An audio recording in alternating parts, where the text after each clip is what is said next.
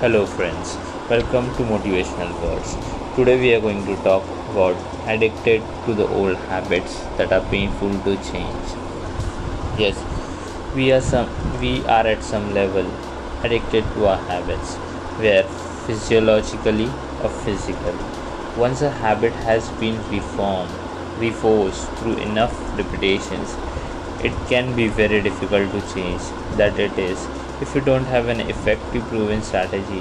One of the preliminary reasons most people fail to create and substantial new habits, it's because they don't know what to expect. They don't have a winning strategy.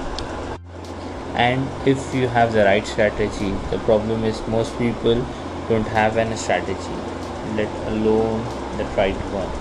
So years after years, they lose confidence in themselves, and their ability to improve has failed. Attempt after failed attempt builds up and knocks them down. Something has to change. How can you become a master of your habits? How can you take control of your life and your future by learning how to identify and implement a substantial and a positive habit you want, and pretend permanently remove a negative habit.